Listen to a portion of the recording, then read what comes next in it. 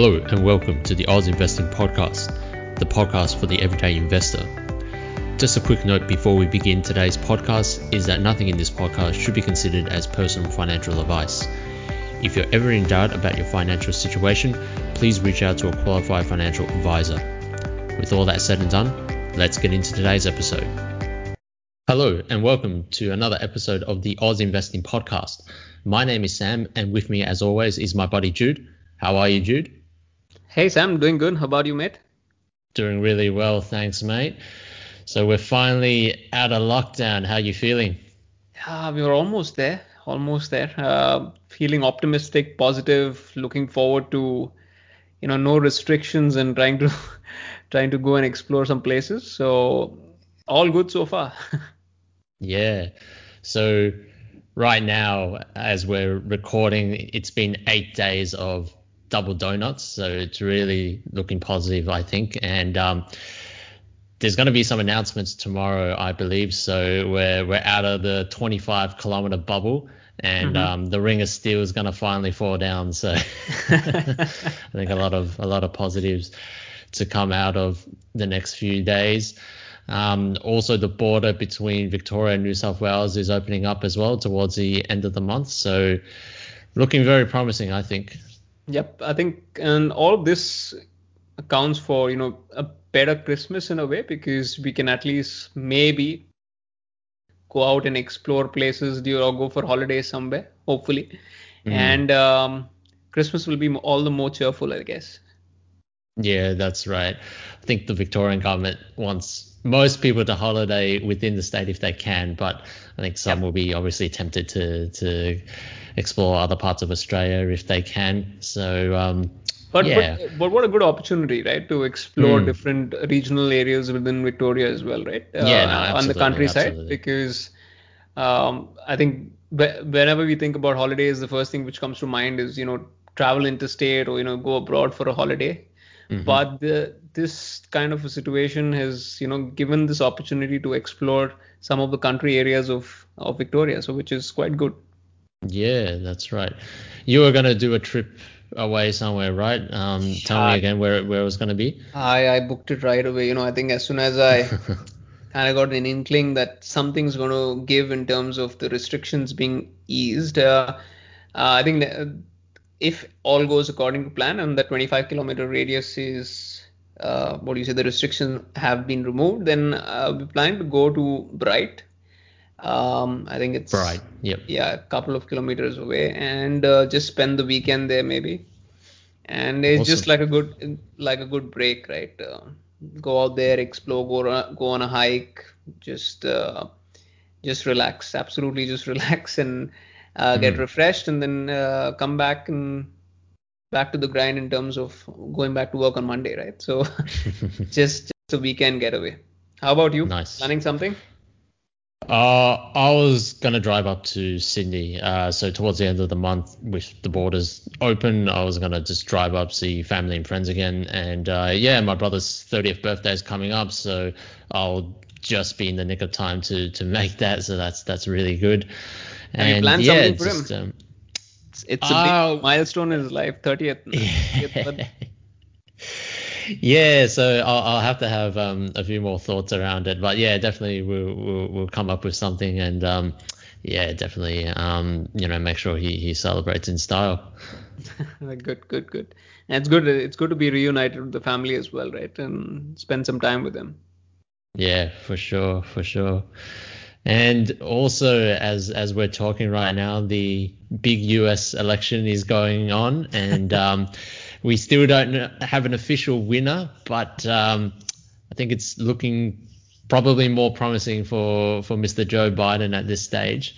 I think his main challenge would be is how does he manage to get Trump out of the White House, right? You're right. If that happens.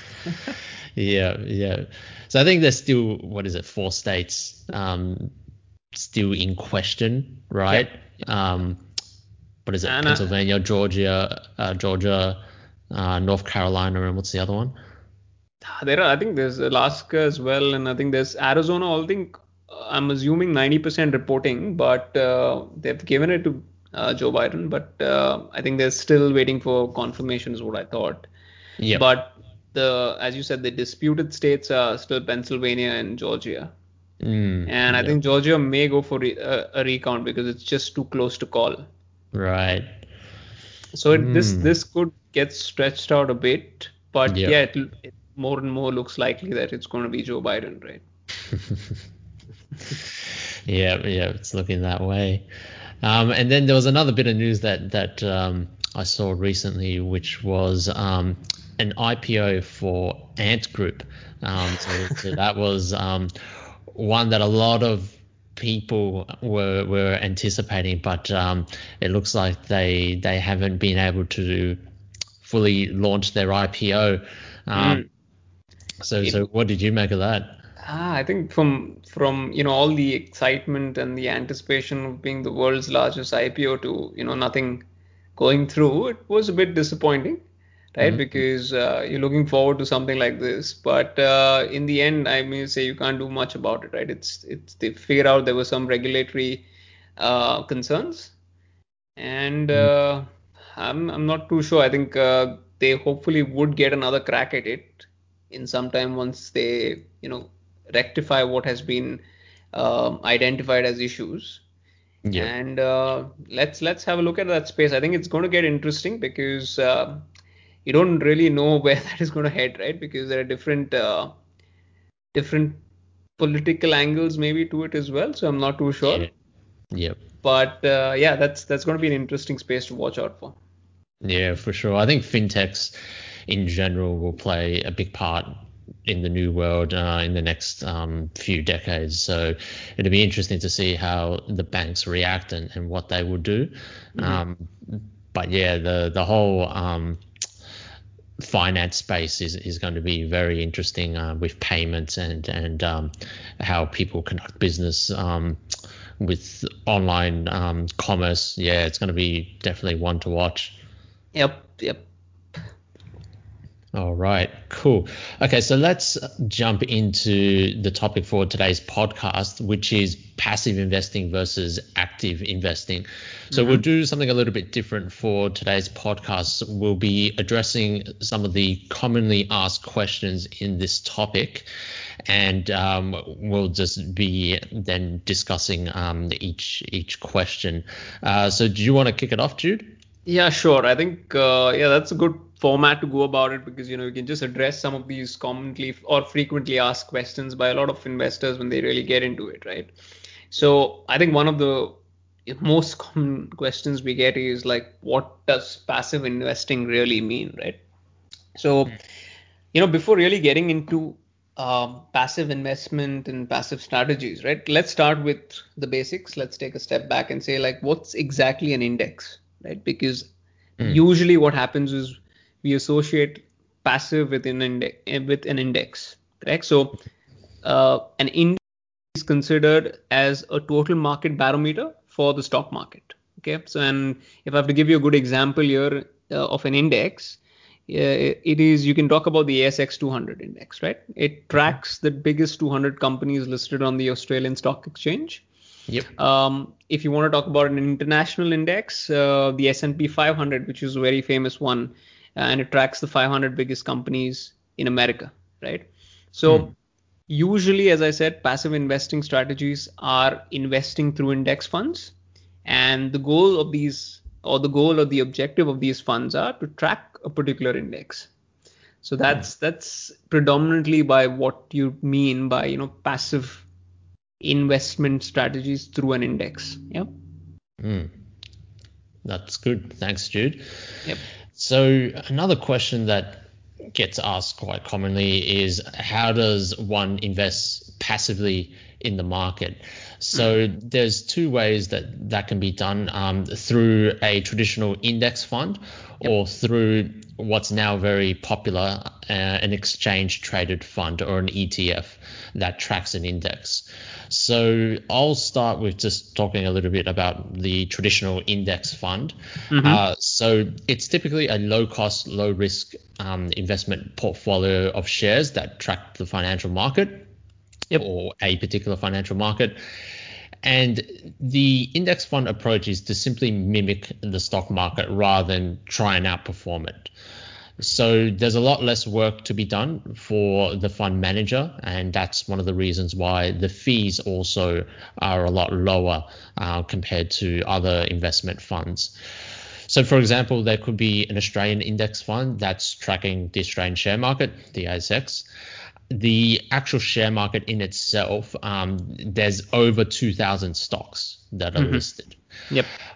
But to mimic the performance of the Australian market, you don't have to buy all 2,000 stocks. All you really have to do is just buy the top 200 or the top 300 stocks. And this is because the top companies account for 82% of Australians at the Australian market capitalization. So the index fund is a big collection of stocks, and it gives the investor a lot of diversification. If a company leaves the index, so for example, if company number 300 drops in market cap size, it no longer forms part of that index, and then the new 300, whatever company then is next in line in terms of market capitalization, then just slots into that particular fund. So there's very little work involved by the fund manager, and that's why it's known as a passive investing style. Got it. And I think you've also touched upon another interesting investing vehicle basically right now, which has got very popular, which are ETFs, right? And what do we really mean by ETFs? They're exchange traded funds, and as the name implies, right, these funds are traded on the stock market like any other security or shares. Okay. Now there are ETFs that track an index, and that's the style where we say it's a passive investment style through an ETF, right? The ones which just track the index. And as mentioned earlier, that there are ETFs that track the ASX 200 or 300. For instance, if I have to give you an example, something called and very popular here is the Vanguard fund, which is a VAS, or beta shares, which have got the A200 fund. Yeah. Major points that separate an index from an ETF, maybe, because I think if you ask any investor or any particular regular investor comes in, they say, what's the difference, right? Both of them are really tracking an index. So what separates the two? One is when you look at it, the index funds are unlisted as compared to the exchange traded funds that are listed on the stock market, and I think that's an essential difference between the two. The index funds are purchased directly through the fund provider. So say for instance you approach a Vanguard or a BlackRock and you buy a particular fund, index fund through them. Whereas ETFs, just like how you would trade any shares on the stock market, can be purchased through your brokerage account, right? You enter the ticker code, and then you can make those particular purchases as and when you want them, right? Another thing that really comes to mind is when it comes to index funds, right? They're usually purchased at the end of the day trade, as compared to the exchange traded fund, which can be purchased when the stock market is open and there is the live pricing, right? So these are some fundamental differences between the two in terms of the index versus an ETF. Both good investment, passive investment vehicles, but obviously, as we said, there are subtle differences between the two of them. Yep. Thanks for explaining that. I think, a lot of people kind of interchange index funds and ETFs. They are a bit different. Yep. So another question that gets commonly asked is, what does active investing really mean? So we talked a bit about passive. So now let's talk about active investing. And the active investing style, or what is the goal of active investing, is to try and beat the market. Yep. So basically, an active investor, for example, will try and beat the ASX 200 or the ASX 300. So they will look to pick and choose certain companies that will meet a certain criteria and be in the hope to make better returns than the index. So let's just say hypothetically, the index returns on average 7 to 8%. An active investor will try and look to beat that benchmark. So they might be looking for 10%, 15%, 20%, and actually try to perform better than what the market's doing at the moment. So they'll be tinkering with their portfolio. They'll be selling and buying on a regular basis in an attempt to actually beat the market. So they could choose 5 to 10 companies. They could choose more. It's totally up to the investor on their particular style and how they want to go about achieving that. Yep. So after a time frame, if it's not achieved, they could look to sell some of the underperforming companies within their portfolio, and then try to look for new ones that could potentially beat the markets. They would try to look for different trends or patterns within the economy, new technologies, new types of emerging themes in the market, which could be dominant over the next decade or two. So that's what active investors try to do. Correct. And I think a good follow-up question to that, and I think thanks for really explaining what entails in terms of the whole active management of your different elements of your portfolio, right? So if in case you were to take this one step further and asking the next question is, what are different vehicles where we actively manage your portfolio, correct? So one is obviously through stock picking, right? Because when you pick individuals as an individual investor, picking individual shares on the market and regular tinkering with them is the way you can actively manage your portfolio, right? You will need and when you do something like this, you really need to know and understand the company, what's its objectives, what's its goals, what are the products and services it offers. You need to do a market analysis to decide which of those companies make sense to put them part of your portfolio. You need to go into details into trying to understand and monitor the conditions of the industry, the impact of the wider economy on those industries which are part of your portfolio, right? So that if conditions change, you can sell or rearrange their holdings, right? So you're actively managing the companies within your particular portfolio through just stock picking. Another element through which how people actively manage all of this is, I think we've heard these terminologies quite a lot. I'm a trader, or I'm a day trader and all that stuff, right? So these individuals, what they do is they usually try to look at different assets to trade to make money, and usually their outlook is not like a long-term view. It's predominantly like a daily outlook, right? More to do with patterns and sentiments rather than going into the fundamental analysis of the company, right? To try to make obviously the gains on their trades.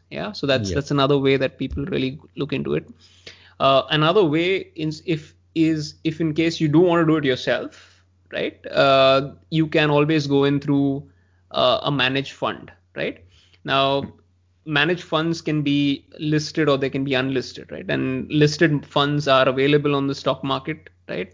And you can basically access them through your broker, like any other share. But unlisted managed funds are not on the share market. And to purchase them, right, you need to directly go through the fund manager and try to approach the fund manager. And then the fund manager takes care of what allocations are needed for you to in terms of performing and underperforming and rebalancing all of that stuff. It's the onus on the fund manager to take care of all of that. Another interesting element, we spoke about ETFs from a passive perspective. There are active ETFs as well. So if you can trade ETFs actively, is another outlook where you can think about actively trading onto the market as well. So it depends on your strategy. You can use ETFs in both ways. The more popular way is through the passive style through an index, correct? But at the same time, there are active ETFs too, and that's another avenue, right? So I think we've covered quite a bit, and I think a lot of people then start to ask, okay, what are some examples of some ETFs, index funds, and managed funds as well. So I think we'll give a few examples. So we'll start with index funds, and we'll talk about the traditional index funds and how you can join one if you're interested. So as mentioned before, you go directly to the fund provider. So a very well-known one is Vanguard. Another well-known one is BlackRock. So you would apply directly to them. So what that would entail normally is you've got to do a little bit of paperwork. You've got to put in your details. Send that application form in, and once you get accepted, then you can invest directly with these fund providers. Yep. So typically there's a minimum entry or a minimum purchase amount to get started. And then also there'll be a way to periodically add into that fund. So you can pay into it or do a direct bank transfer, and then you can invest with that particular fund. So that's what you would do for a traditional index fund. Yep. Do you want to talk a bit about ETFs and how you go about those? Sure. I think so. Some of the examples, which, as I said, it's easier in terms of accessibility when it comes to ETFs. So it's just like purchasing the shares on the stock market, right? And there are a couple of options we have had here in Australia, which are quite popular. One is, I think we touched upon it in the earlier parts of the podcast, where if your interest is to track a particular index, say in Australia, the top, say 300 companies, then VAS, the offering by Vanguard is an option, or something like from BetaShares, which is the A200 is an option. If international exposure and say particularly US is your focus point, then BlackRock has got the IVV, which is nothing but the S&P 500 index. Now, you've got to look at these as a mix and match to make your portfolio as a whole, right? So in a way that there are certain other options, right? For instance, you're more inclined towards technology, right? And there are and what you called as thematic options, where they've got certain underlying themes where you can really invest in. So when I said that, suppose you're more inclined towards technology, there are a couple of tech specific ETFs available out there in the market. Like I think ETF Securities has got something called as tech. It's literally called tech. It is literally called tech. So that's good, because when you're looking at tech, sometimes and based on what the current market is all about, right? We talk about just the software side of things, but when you look at that particular index, it's technology from hardware, software, and all of that stuff together. It's a combination of all of those elements. There's something like, say for instance, you think that the world's moving to a place where everything is moving towards digital transformation, and then there is going to be this case for an improved element of cybersecurity. So they've got like something called as this is BetaShares. I think it's got something called as Hack, which focuses on that particular theme. Then obviously there's the famous 5 companies, or the FANG stocks, which is Facebook, Netflix, Google, and Amazon, right? Amazon. So and then that's another option. If you feel that they're going to be ruling the roost for next couple of years, then that's a good ETF option and gives you exposure to those companies rather than you investing in just one of those companies, right? So that is another option available in the ETFs. And I can go on and on about there are so many ETF options out there. If it's there are also, so if you can't decide sometimes whether you want it to be a particular theme or a particular company or a particular index, some of these providers, they also provide you with ETFs which give you exposures in terms of complete portfolio. You just invest in that ETF, the proportioning of that portfolio in terms of say the international exposures or the Australian exposures is taken care if you just buy that one particular fund. And I think BetaShares has got an option, and I think even Vanguard has got an option like that, where that, based on Yes. the themes, conservative funds, there is the high growth funds, then there is the growth fund, all of that stuff. Yep. So there are a couple of options. So Yep. you've So I think got, you just yeah, select based on your risk tolerance, so correct. to say, and then you pick the appropriate ETF, which is already a complete portfolio. Absolutely, absolutely. And the thing is, the entry barrier is it's not as much in terms of an index fund, right? Where you have to go through the fund provider, and then there will be a minimum parcel which is available, which you need to purchase. ETFs, as I said, is more easily accessible to the through the stock market, and the only fees which really come into the picture is, if you want to purchase them, is how you would purchase them across through your brokerage account, the buying and selling aspects of it. So Yep. that's a little brief in terms of, and some of the examples of some popular ETFs. Sam, could you just quickly walk us through some of the things in terms of what are managed funds, right? I think that's the third element which we touched upon in this podcast. Yep, yep. I'll talk about one particular type of managed fund to begin with, and that's LICs, or listed investment companies. So this is another very popular option for a lot of investors. So just to give a little bit of historical context, ETFs were only around, I believe, 20 years ago, and it's kind of just really exploded in popularity over the last decade or so. LICs, they've been around a lot longer. I think they would have started perhaps in the 1950s, some of the really old ones. So LICs can be purchased on the stock market just like regular shares. So they have the same characteristics as an ETF. But I suppose one of the key differences is the structure of an LIC compared to the structure of an ETF. So not to try and go too technical, but an LIC is a closed structure where an ETF is an open-ended structure. So the LIC, there's only a certain amount of shares out there for LIC shares. So typically when people are purchasing them, they're purchasing them from another investor. They're typically not quite as diverse as an index ETF. So if you were to compare directly a VAS versus a very well-known LIC, which is AFI, then you'll find that AFI probably has about 100 odd companies, but VAS is got the 300 companies in that fund. So there's a slight difference there in terms of the number of holdings. Both LICs and ETFs have what's called a DRP.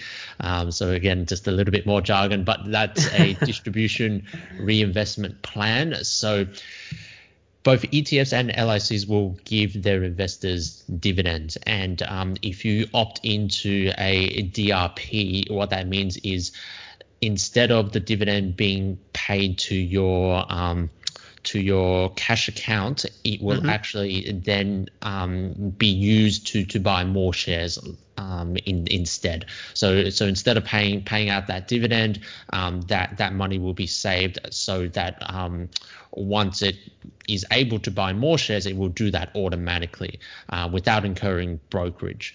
So it could be something that investors consider if they're investing for the long term, and it can help with that snowballing effect if you opt into the DRP. Got it. Something unique though to LICs is some of them actually have what's called a DSSP. So this is the dividend substitution share plan. So AFI is one of the LICs that has this particular option, and it's different to the DRP that we just spoke about, where this one is you won't have to actually pay any income tax if you opt into the DSSP. So basically, you're accumulating shares as part of the DSSP option. So basically, yeah, it's a different way that you can accumulate stocks instead of going through the traditional DRP system. So this may be suitable for people that are on a high income tax bracket, because people that opt into a DRP, they're actually still paying income tax on those dividends, even though there's a franking component with that. They're still paying income tax, but with the DSSP, you're actually not paying income tax. So it could be a good little option for investors that are on a high income tax bracket. All right. So yeah, something to keep in mind. So a few examples, I've mentioned AFI before, but there's also Argo, BKI, and Milton Corp. Yeah, quite popular ones. Yeah, well-known LICs.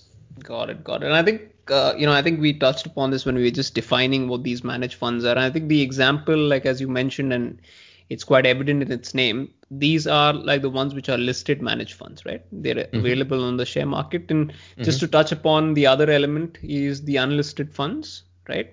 But you've got to understand something which is common to both, right? The overall definition of both of these funds is a pooled investment. So investors combine their money with other investors, right?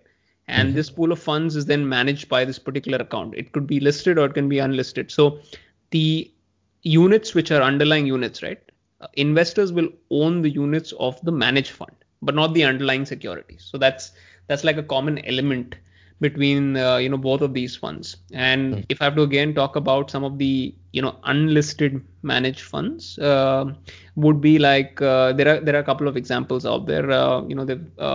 Something like a Hyperion Asset Management Company, which has a couple of options. There is the Bennelong Australian Equity Partners as another example, and then there is an Anacacia Capital. So you'll find these different unlisted managed funds. And as mentioned earlier, right, you need to go and purchase the units of these unlisted managed funds. You directly associate or you buy and sell through the fund manager. Yeah. So these are some of the examples from an unlisted managed fund, right? Yeah. So now I think moving on to the next element about it, and you've spoken about so many definitions, and we've given each different examples of each of those different types, right? Next important question which is on everyone's mind is, so what are the costs involved in active versus passive, right? These are two different strategies. Definitely there'll be some costs involved, and yes, that's an absolute valid question, because I'll start off with the active strategies. Now, we spoke about stock picking or trading, right? And the costs usually associated when you're buying these shares on the stock market is with the brokerage. Buying and selling of these underlying securities would be based on how much you are paying brokerage with the type of broker you're associated with, right? And another interesting thing, and this is again, we've touched this on this topic in an earlier episode, where we said this brokerage space is getting really competitive, and it makes sense for an investor to just check different options available out there and see which broker gives you the best edge in terms of reduced fees, right, from a brokerage point of view.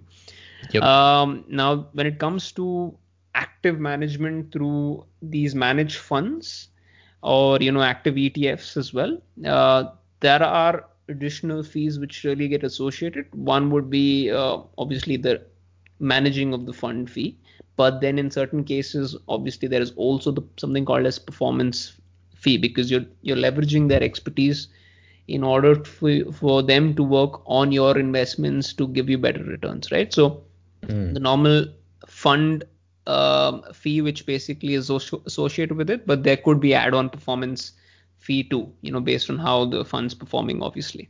And Yeah. usually these tend to be, 0.5% or more, is what we've seen in the market. Yeah. Yeah, yeah. So they've got to pay their analysts and their Correct. I mean, research departments and all of that, when they're plowing through all that data and information that's out there in the world to try and find the absolute best investments, and they'll and charge for that. So correct, and it's convenience, right? Like you were not really getting into that entire space to doing all of that correct. research yourself. So they're basically charging you almost like a convenience fee, along with obviously if the fund's performing well, they like Yeah. to associate a performance fee to it as well.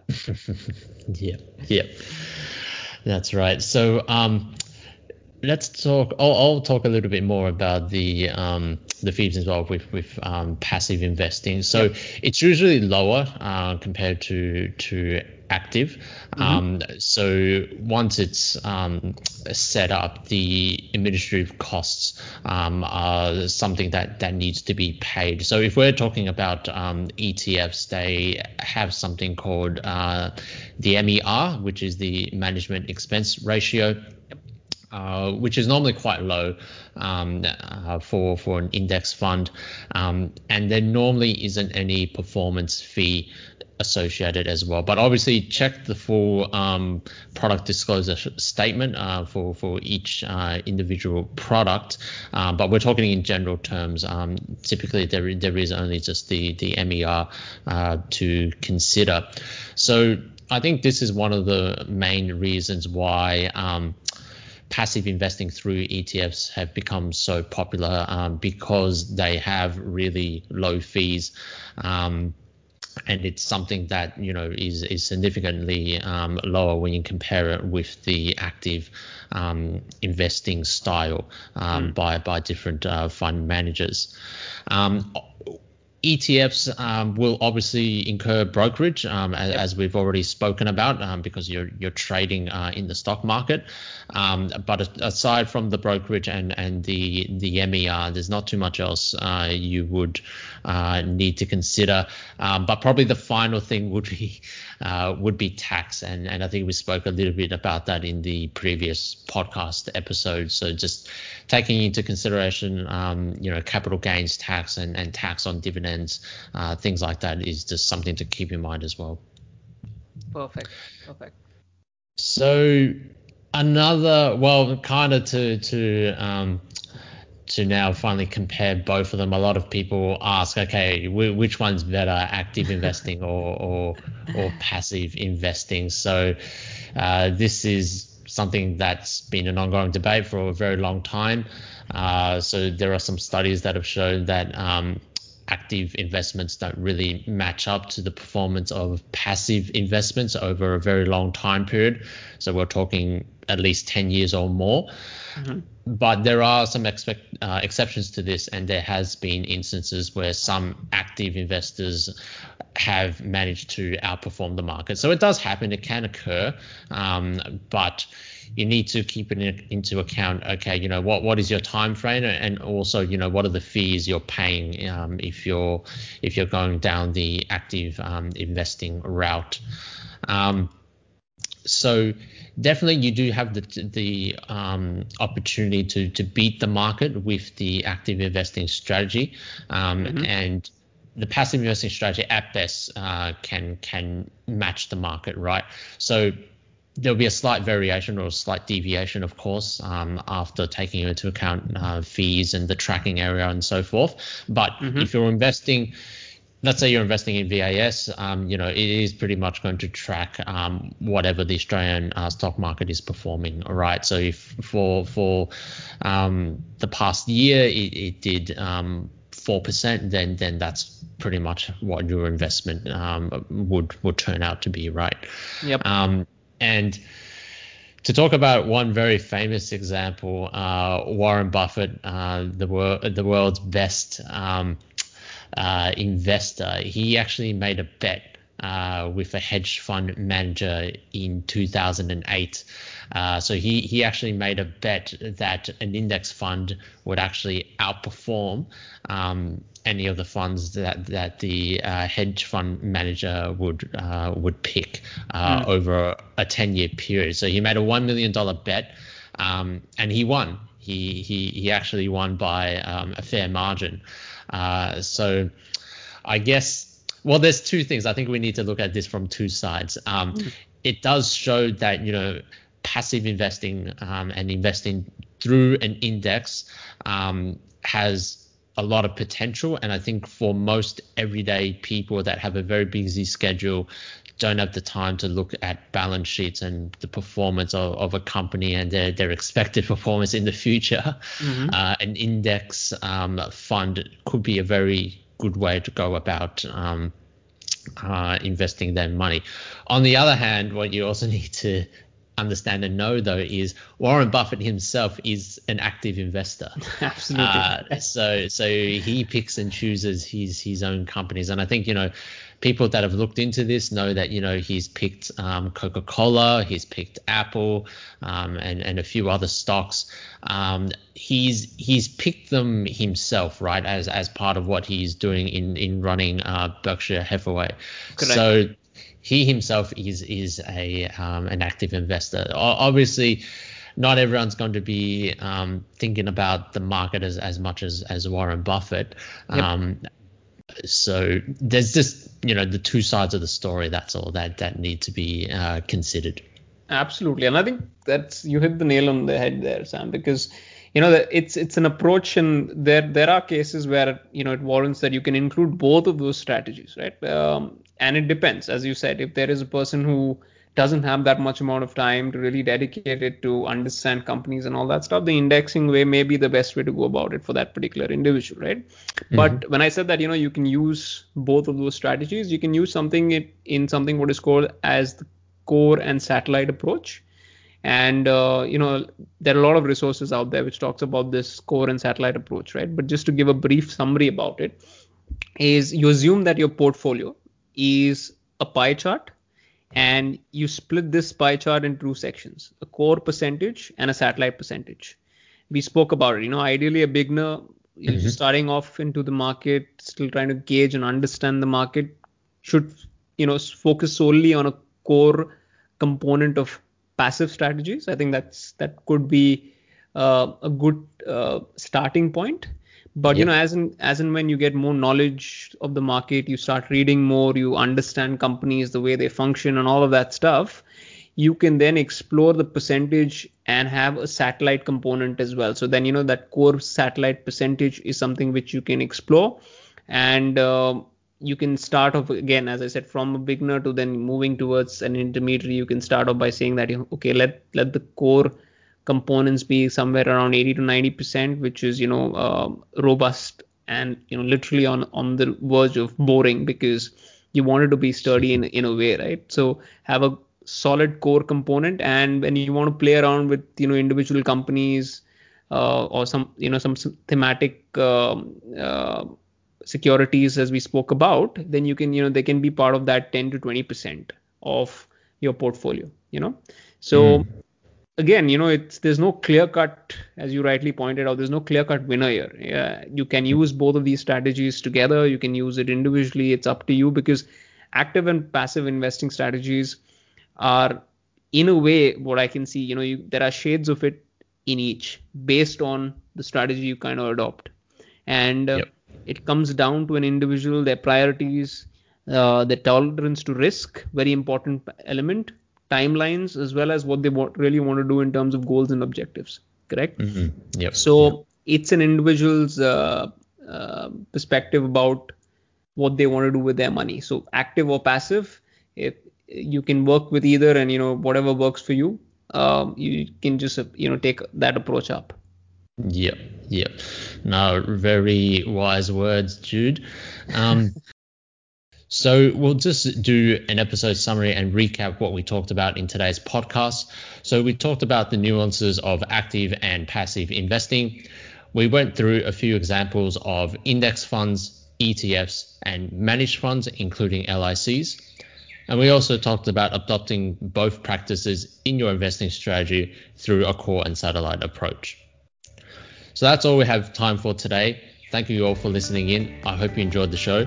Please check out our website, oz-investing.com, spelled OZ-investing, and consider joining our email list. We'll be sending out an easy-to-use checklist on what to look out for when investing in the stock market. Also, check us out on social media. There are links in our website to our social pages.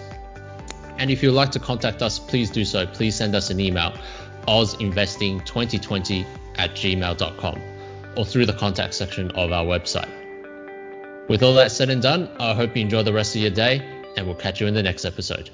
See you later.